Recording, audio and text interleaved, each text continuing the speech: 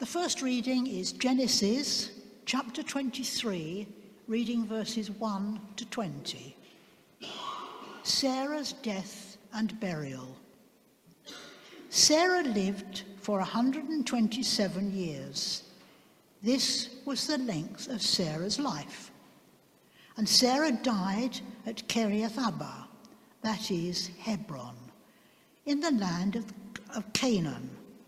And Abraham went in to mourn for Sarah and to weep for her.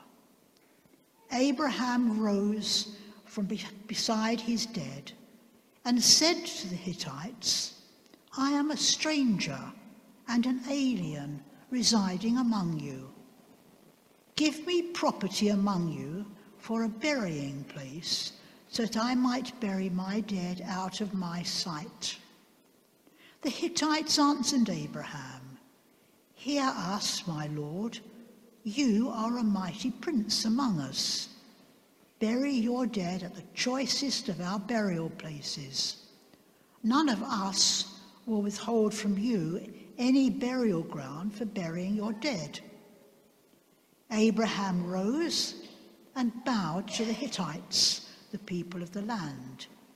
He said to them, "If you are willing that I should bury my dead out of my sight, hear me and entreat for me Ephron, son of Zohar, so that he may give me the cave of Machpelah, which he owns.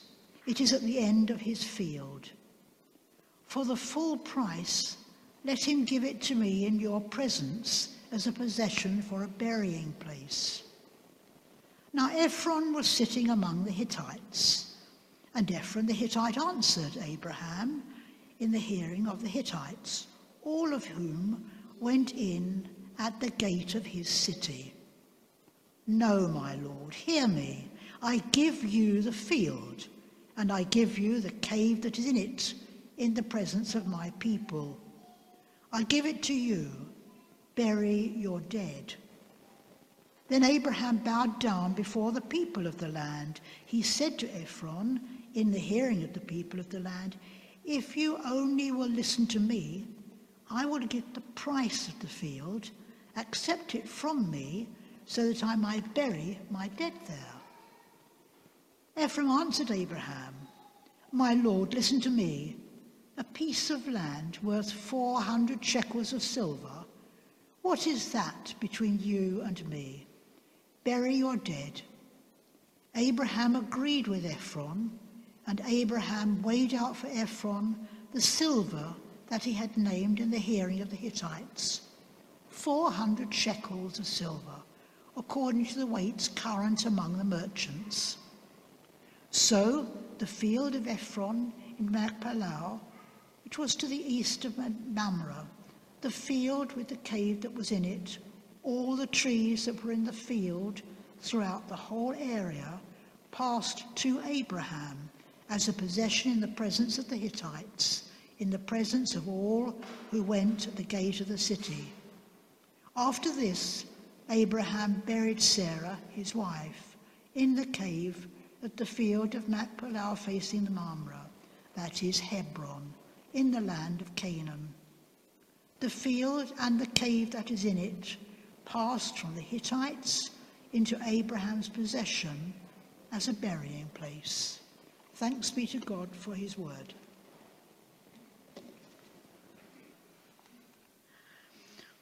Luke chapter 10, reading verses 25 to 37. The parable of the Good Samaritan.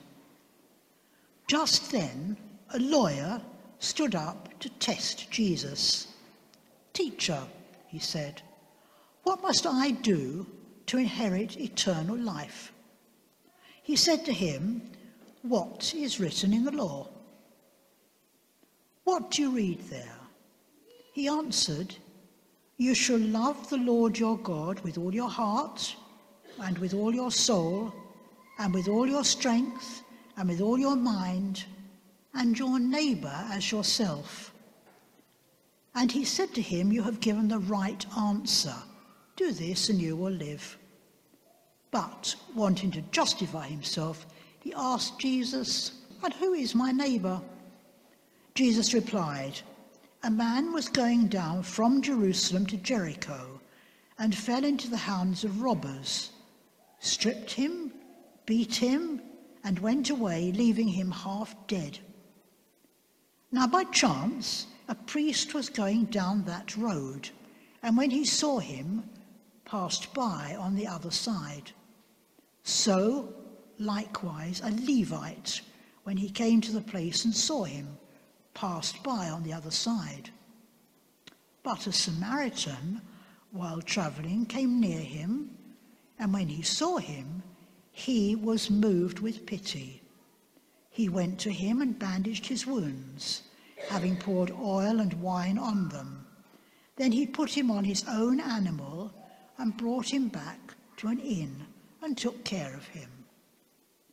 The next day he took out 2 denarii, gave them to the innkeeper and said, 'Take care of him, and when I come back I will repay you whatever more you spend.' Which of these 3 do you think was a neighbour to the man who fell into the hands of robbers?" He said, "The one who showed him mercy." Jesus said to him, "Go and do likewise." Thanks be to God for his word.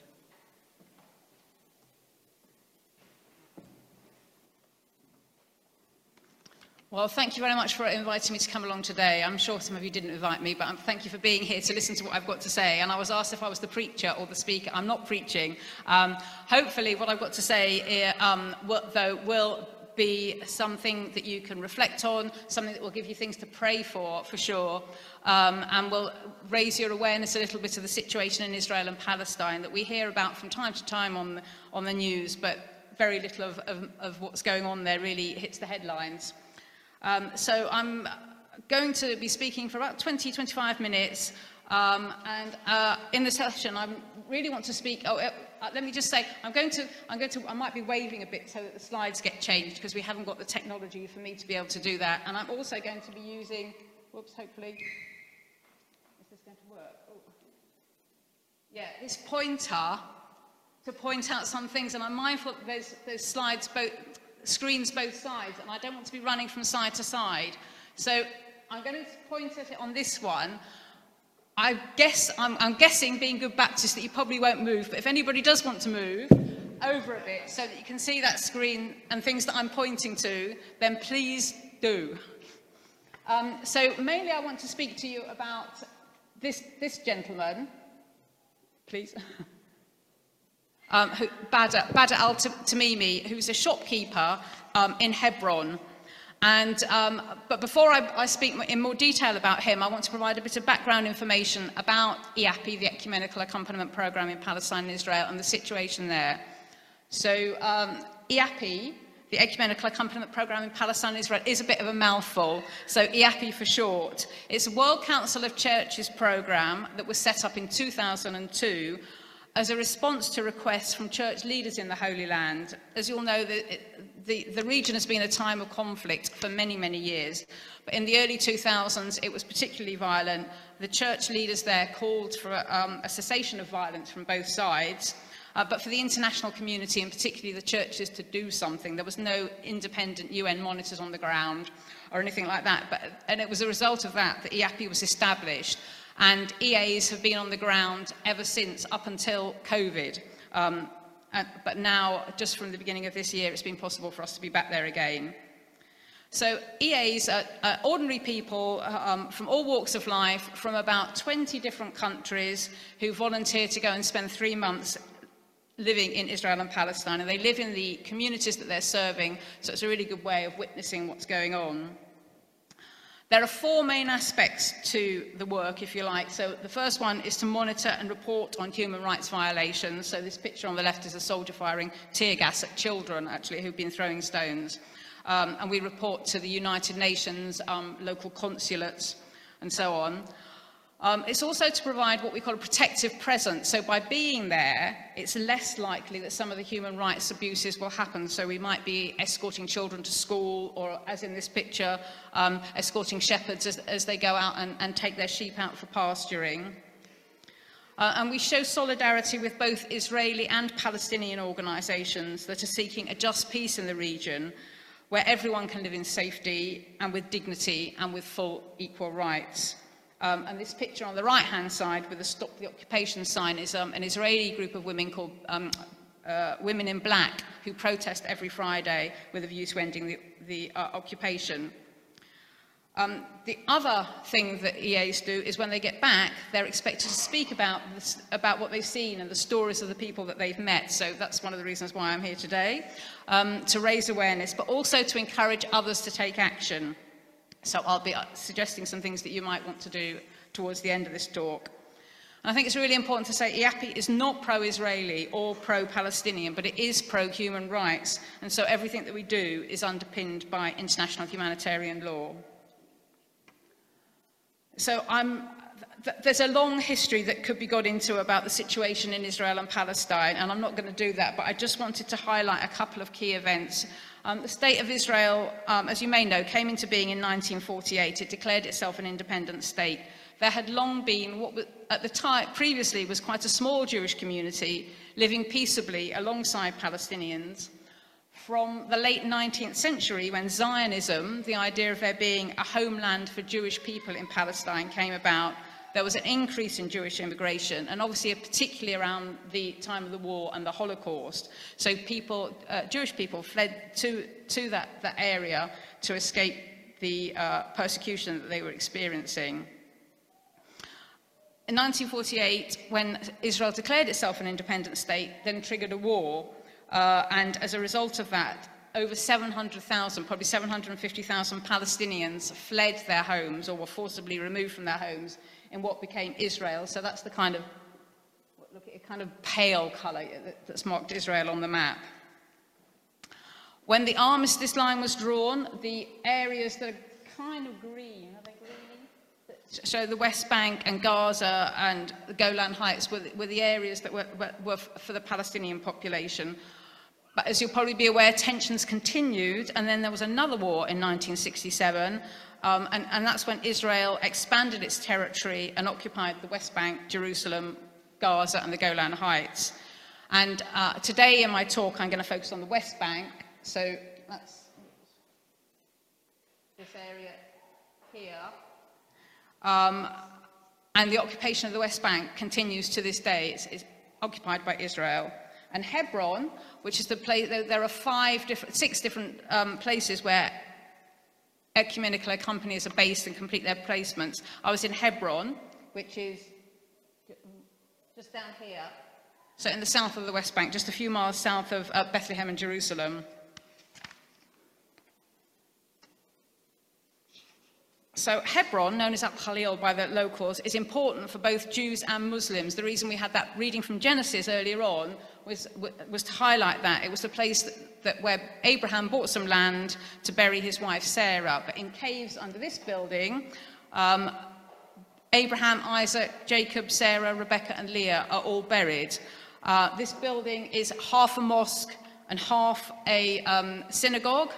Known as the Cave of the Patriarchs, or the Cave of Machpelah, as we heard in the reading, to the Jewish population, and the Ibrahimi Mosque to the Muslim population. And it's not high on the list of Christian pilgrimages, but I'm really pleased to see the group that's going to visit here, so that's good. Historically, Hebron, like other areas, has a small Jewish community that lived peaceably alongside Palestinians, although there were episodes of tension and deaths on both sides when episodes erupted. But following the 1967 occupation, some Jewish Israelis began to campaign to reclaim all of what had been the biblical lands of Israel, Judea and Samaria, and some of them began settling in the Hebron area. So it was in the 1970s that settlements, which I'm sure you've heard about in the news, but settlements were developed. But settlements are housing units built on Palestinian land, but they're for Jewish Israelis only, so only Jewish Israelis can live in them, and they're illegal under international law. Next slide, please. Yeah. So settle expansion continued in Hebron in the 70s and 80s, and then the next kind of key event that shaped the way that things are today is the Goldstein massacre Baruch Goldstein was an American Jewish settler, an extremist who went into the mosque and gunned down 29 Palestinians and injured many others. And as a consequence of that, that's why the mosque stroke synagogue is now, it's a building with a barrier down the middle, half mosque, half synagogue. But as part of the fallout from that was that in 1997, the whole of Hebron was divided into two areas, which have become known as H1 and H2. So H1 is a modern Palestinian city under the control of the Palestinian Authority, and I'm not going to talk any more about that. H2 is what was the old city. It was the Palestinian commercial centre, not only really for Hebron, but for the whole of the south of the West Bank. And it's in the old city that the settlements are located. And Hebron is unique in that settlements are located right in the centre of the city. So there are about 700 or 800 what have been termed radical or ideological settlers that live there. So they're people that choose to live in settlements. They want the centre of Hebron to be a solely Jewish Israeli community and for that community to expand. The whole of H2 is under Israeli military control, and Israel's policy in this area is one of separation. So ostensibly, to protect the safety of the Jewish population there, the policy is to keep separate the Palestinians and the Israelis. And in order to do that, there's a strong military presence. So there's, at any one time, there's at least 700 Israeli Defense Force, Israeli soldiers there, so one for each settler. And I wanted to say, not all settlers are ideological extremist settlers, but many of them in Hebron are, and I can talk more at the end if people want to know about that. So moving on to Badr, this is Badr al-Tamimi. He's a Palestinian man. Him and his family have lived in Hebron for generations. He's a family man, and he runs this shop, which is just on the outskirts of the old city in the souk. This map shows H1 is on the outside, which I'm not talking about, but H2 is this whole area in the centre. And the settlements that I talked about are the blue areas. So there's, I need to get closer to see. Tel Hamida, Bet Hadassah, Bet Romana, Avraham Avinu, and this is where the mosque/synagogue is. The red line, the red road that connects them, is the road that links the settlements and forms part of this protective space. The Israeli soldiers talk about protective space, so separating the settlers and the Palestinians. And on that red road, and mainly the orange roads as well, Palestinian access and movement is severely restricted. So no Palestinian vehicles at all are allowed, and Palestinian pedestrians are allowed, but mainly only those people that are still living in that area. And Badr's shop is pointed there, it's right on opposite the Bet Romana settlement. So I've got a short video clip later. If you imagine that you're standing where Badr was with his back to the shop, this next video will show you what it's like, and then I'm going to point out some of the things that are in it.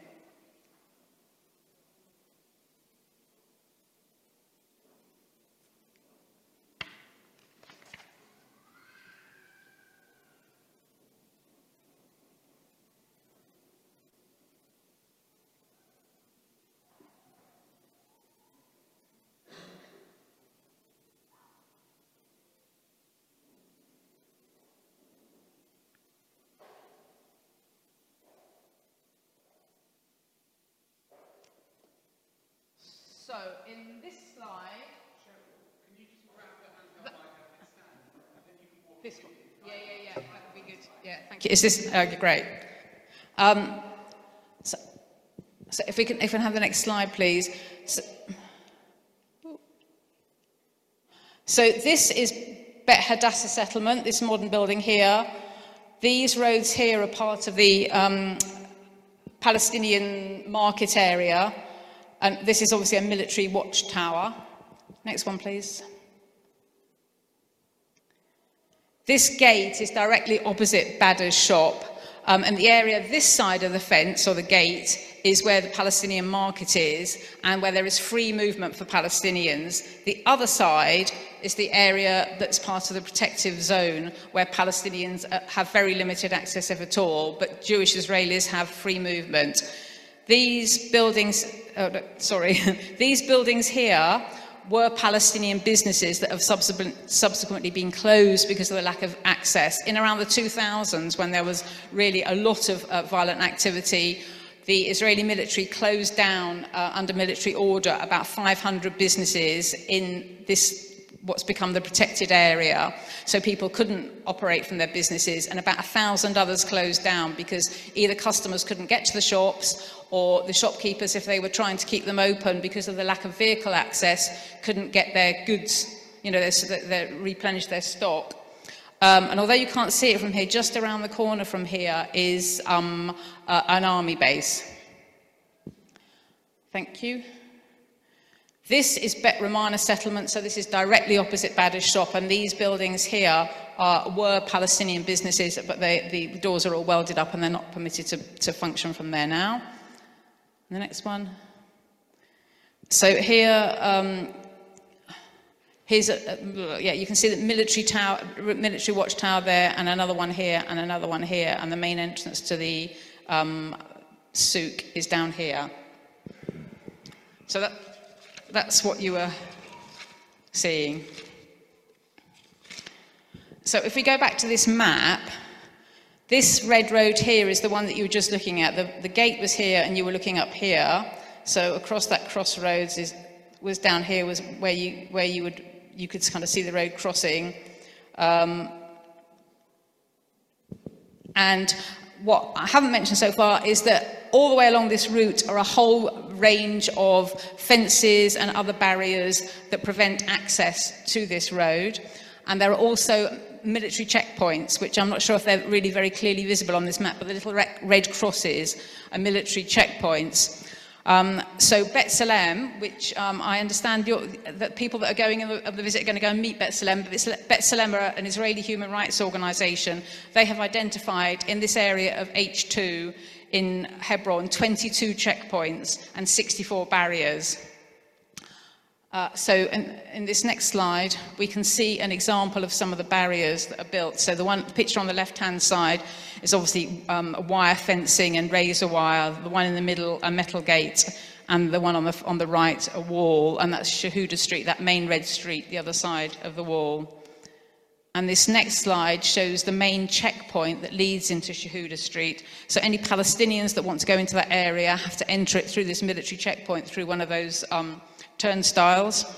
And there's actually a primary school just about 100 yards down the road from here, and the kids that live outside of that immediate area have to go through this, and the teachers have to go through this military checkpoint to get to school, and another one actually before they can get into the school.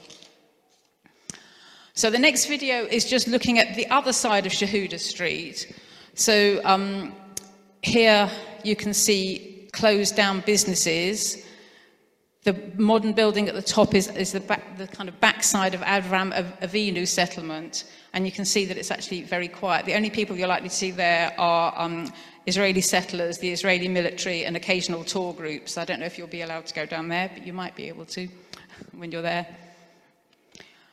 So what's it like for Badr running his shop in this area? Well, this is a picture of the Bet Romana settlement directly opposite Badr's shop. And these are settlers that are on the roof of the settlement. So to achieve their ends of wanting the centre of Hebron to become a Jewish Israeli community, a solely Jewish Israeli community, then they harass, intimidate, and are violent towards the local Palestinians. So it's quite a common occurrence for settlers to collect on Bet Romana roof and start throwing stones at the people underneath and the shops along that stretch where Badr's shop is. And this quote from B'Tselem endorses that this is a common occurrence. It says, repeated assaults and violent abuse have become routine near the settlement points. Physical assault, stone throwing, hurling of refuse, sand, water, chlorine, empty bottles and other objects, as well as destruction of merchant stands and verbal insults are commonplace. And the picture at the bottom is some of Badr's stock that's been damaged, but more significantly, people get injured. And this little boy had been hit by a stone that had been thrown by a settler. And what Badr says is, despite those military observation posts that you could see in that picture very close by, that actually the soldiers often don't either can't or won't intervene when the settlers are attacking the locals. So that's also endorsed by Palestinian human rights groups. So B'Tselem say that soldiers are on every street corner wherever there are Israeli settlements, but they rarely intervene when settlers attack Palestinians.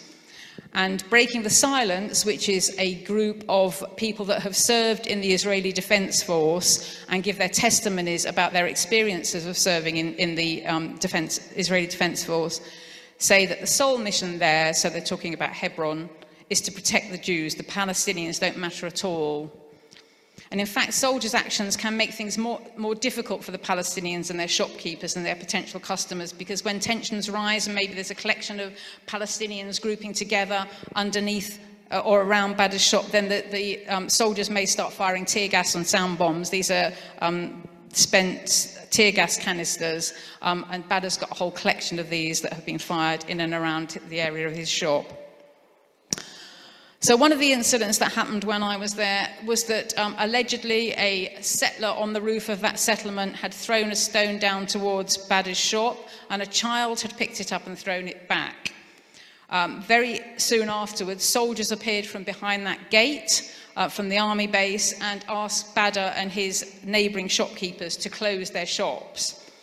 They refused unless they had a written military order, making it a legal obligation for them to do so. And so that's Badr and his neighbour talking to the soldiers. But then what happened was that more soldiers appeared and they blocked off the entrance to the souk. So this is just one side, and the other side of the square, there were other soldiers the other side, and you can see there's a couple of Palestinians where they're shopping that were wanting to go through into the souk, and they weren't allowed to do so. And this standoff, they said that they were keeping this all closed until they'd found the child that had thrown the stone. I don't think they ever did, and this situation went on for about an hour and a half, 2 hours, when people weren't allowed access through. So just looking a couple of other pictures to show what life is like in the old city for Palestinians. This is along that first picture that I showed with the roads going up to the right-hand side. So these are other bits of the areas where Palestinians have got their businesses. And if you remember that quote about rubbish and water and all the rest of it being thrown down, at this part of the souk, the local shopkeepers have had these quite rigid metal structures put in with fabric over the top to try and protect them from, this is Bet Hadassah settlement, from the settlers in Bet Hadassah throwing things down on top of them. And in this next picture, which is in another part of the souk where the structures are a bit less robust, but you can see in the picture on the right where rubbish has been collected that's been thrown down. And on the left-hand side, I don't know if you can see very clearly, just here, there's a pipe. And the children, mainly children is what I saw, were pouring water, and this pipe is set up so that it diverts the water so that it directly drops down onto the shopkeepers and their property underneath. So for those businesses that are still going in the old city, trading is very difficult. They've got the legacy of COVID, they've got competition from cheap foreign imports, customers fear coming into the souk because of the settler aggression and the tensions, and tourists are also wary of coming because there are quite frequent, or there can be quite frequent clashes between Palestinians and the Jewish Israelis. So it wasn't at all unusual for us, as we went around the souk every day, to speak to shopkeepers who hadn't sold anything at all day, and sometimes they might not have sold anything for several days. And often if they did sell something, it was just for a few shekels, so just for less than £5. So as a consequence of this, shops are closing and people are moving out. So what does international law say about this? Well, the Fourth Geneva Convention, Article 49, says that the occupying power, so that's Israel, shall not deport or transfer parts of its own civilian population into the territory it occupies. So very clearly, with the settlers being in the centre of Hebron, that is part of the civilian population. And it also says that individual or mass forcible transfers are prohibited, and many human rights organisations argue that the living conditions that have been created in H2 So the severe movement restrictions, the settler violence and so on are intended to coerce people into leaving. In fact, many people have both businesses and people that live there. And so that could be considered to be a forcible transfer. And then Article 33 of the Fourth Geneva Convention says an occupying government may not use collective punishment or intimidation against the occupied population. And clearly, the example I gave where people were not allowed access to the souk because of the behaviour allegedly of one young boy is a kind of a collective punishment. So what hope is there? This is painted on the wall just down the road from the Ibrahimi Mosque, and what can be done to change the situation? Well, it's difficult. It's a very difficult situation, but what is the way forward? We often pray for peace in the Holy Land, don't we? But I think what would be wanted is a just peace based on international law, negotiated by Israelis and Palestinians, where both Palestinians and Israelis live in safety and with dignity, with full equal rights. So most Palestinians, many internationals, including IAPI, and some Israelis argue that for a just peace to be achieved, then there needs to be an end to the military occupation. And I think probably the only way that's going to happen is by pressure from international governments and civil society. So coming back to where I started off about what you can do, I would encourage you to learn more, especially those of you who are going to visit Hebron shortly. There's a short film, it's about 20 minutes, that I've put the Vimeo link in here, but you could find it, there's a YouTube version as well, called Mission Hebron. And that is a film that's been made about the experiences of Israeli Defense Force soldiers that have served in Hebron, talking about their experiences. I would encourage you, if you haven't been to Israel or Palestine, to go. Great for those of you who are going very soon, but there are a range of organisations that don't do the kind of traditional pilgrim trips, and they include Amos Trust, the Israeli Committee Against House Demolitions, and Zaytoun. And there are some organisations now, post-COVID, that do kind of virtual tours, so you can sit in your own home, as it were, and get a bit more of an idea of what life's like. The other thing you can do is follow IAPI on social media. If you're a social media person, you can scan the QR code on the left, and that will take you to the Facebook, Twitter, and Instagram accounts of IAPI. Or if you want to get the one on the right, that takes you to the eyewitness blogs. While people are serving as EAs in Israel-Palestine, they write blogs about some of their experiences and the people that they've met. So they're available there. And there are also some suggestions. There's a Take Action Now button there that you can click, which will suggest some things that you can do as well. So you might want to write to your MP about a particular situation. You might want to think about becoming an EA yourself. You can speak to Jean about that as well, because Jean's been an EA in the past. You might want to make a financial donation. I've got quite a lot of these leaflets with me, which I'll be very happy to give to people if they want them afterwards. And generally, if I wasn't talking within the context of a church service, we'd have a kind of question and answer session now, but it's probably not that appropriate within a church service. But I'm happy to stay after the service for as long as people want to ask me questions or discuss the situation, whether that's very practical things because you're going on the trip and want to know what it's like getting through the airport at the moment, or whether it's because of any of the other stuff that I've raised. So thank you so much for your time, and do come and speak to me afterwards. Thank you very much, Sean. Let's just spend a few moments in quiet and think of those things.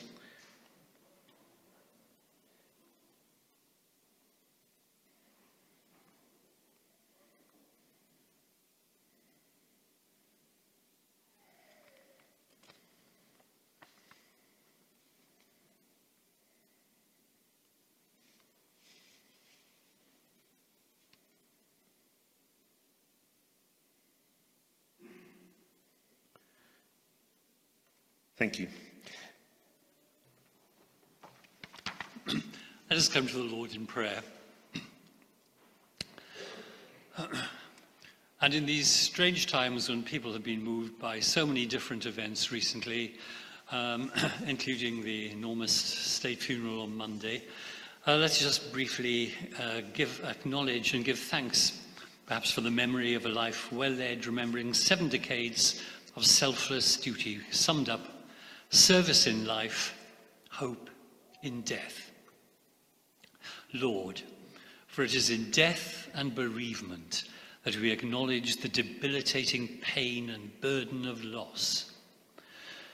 And therefore let us hold in our hearts and prayers all whose sense of grief and sadness will be rekindled at this time by the late sovereign's passing. But we recognize in these moments too that no high office can protect us from our own mortality. And therefore let us give thanks to God for the gift and promise of eternal life placed within our grasp through Christ's redeeming sacrifice on the cross. Lord, we share a tarnished world, a world overwhelmed and disfigured by bloodshed, hate and violence. The daily reports of relentless military aggression in the Ukraine remain heavy on our hearts, and especially now with reports of further possible escalation. But it is easy to neglect in prayer other outposts of conflict which often lie buried in media reports.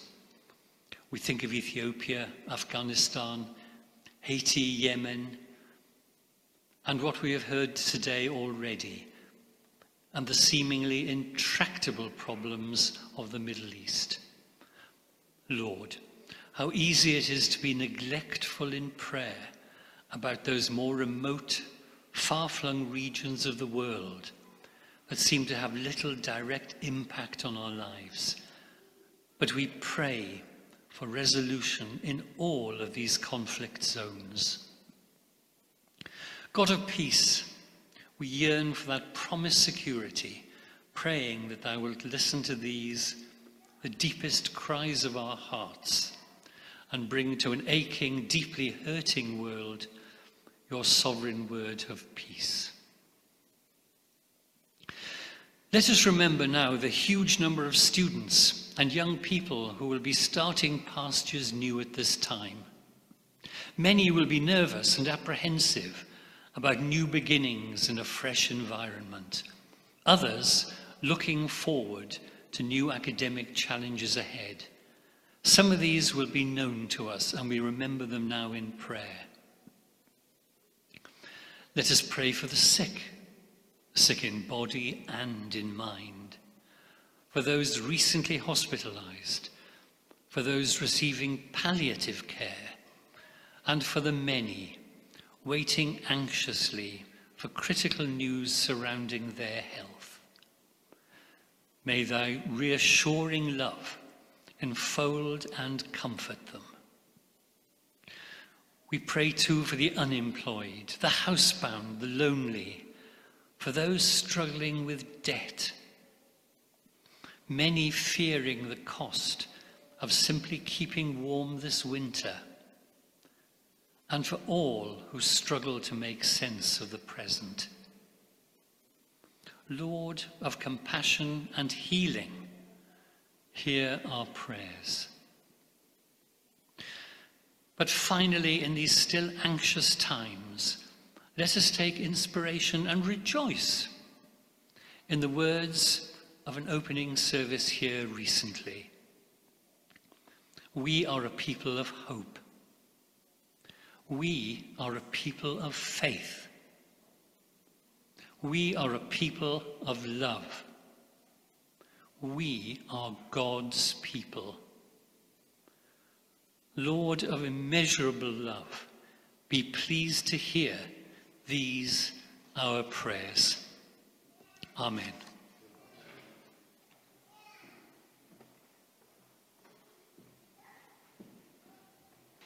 Eternal God, our beginning and our end, continue to accompany us on this day's journey. Dawn on our darkness. Open our eyes to praise you for your creation and to see the work you set before us to do today. Take us and use us to bring to others the new life and hope you give in Jesus.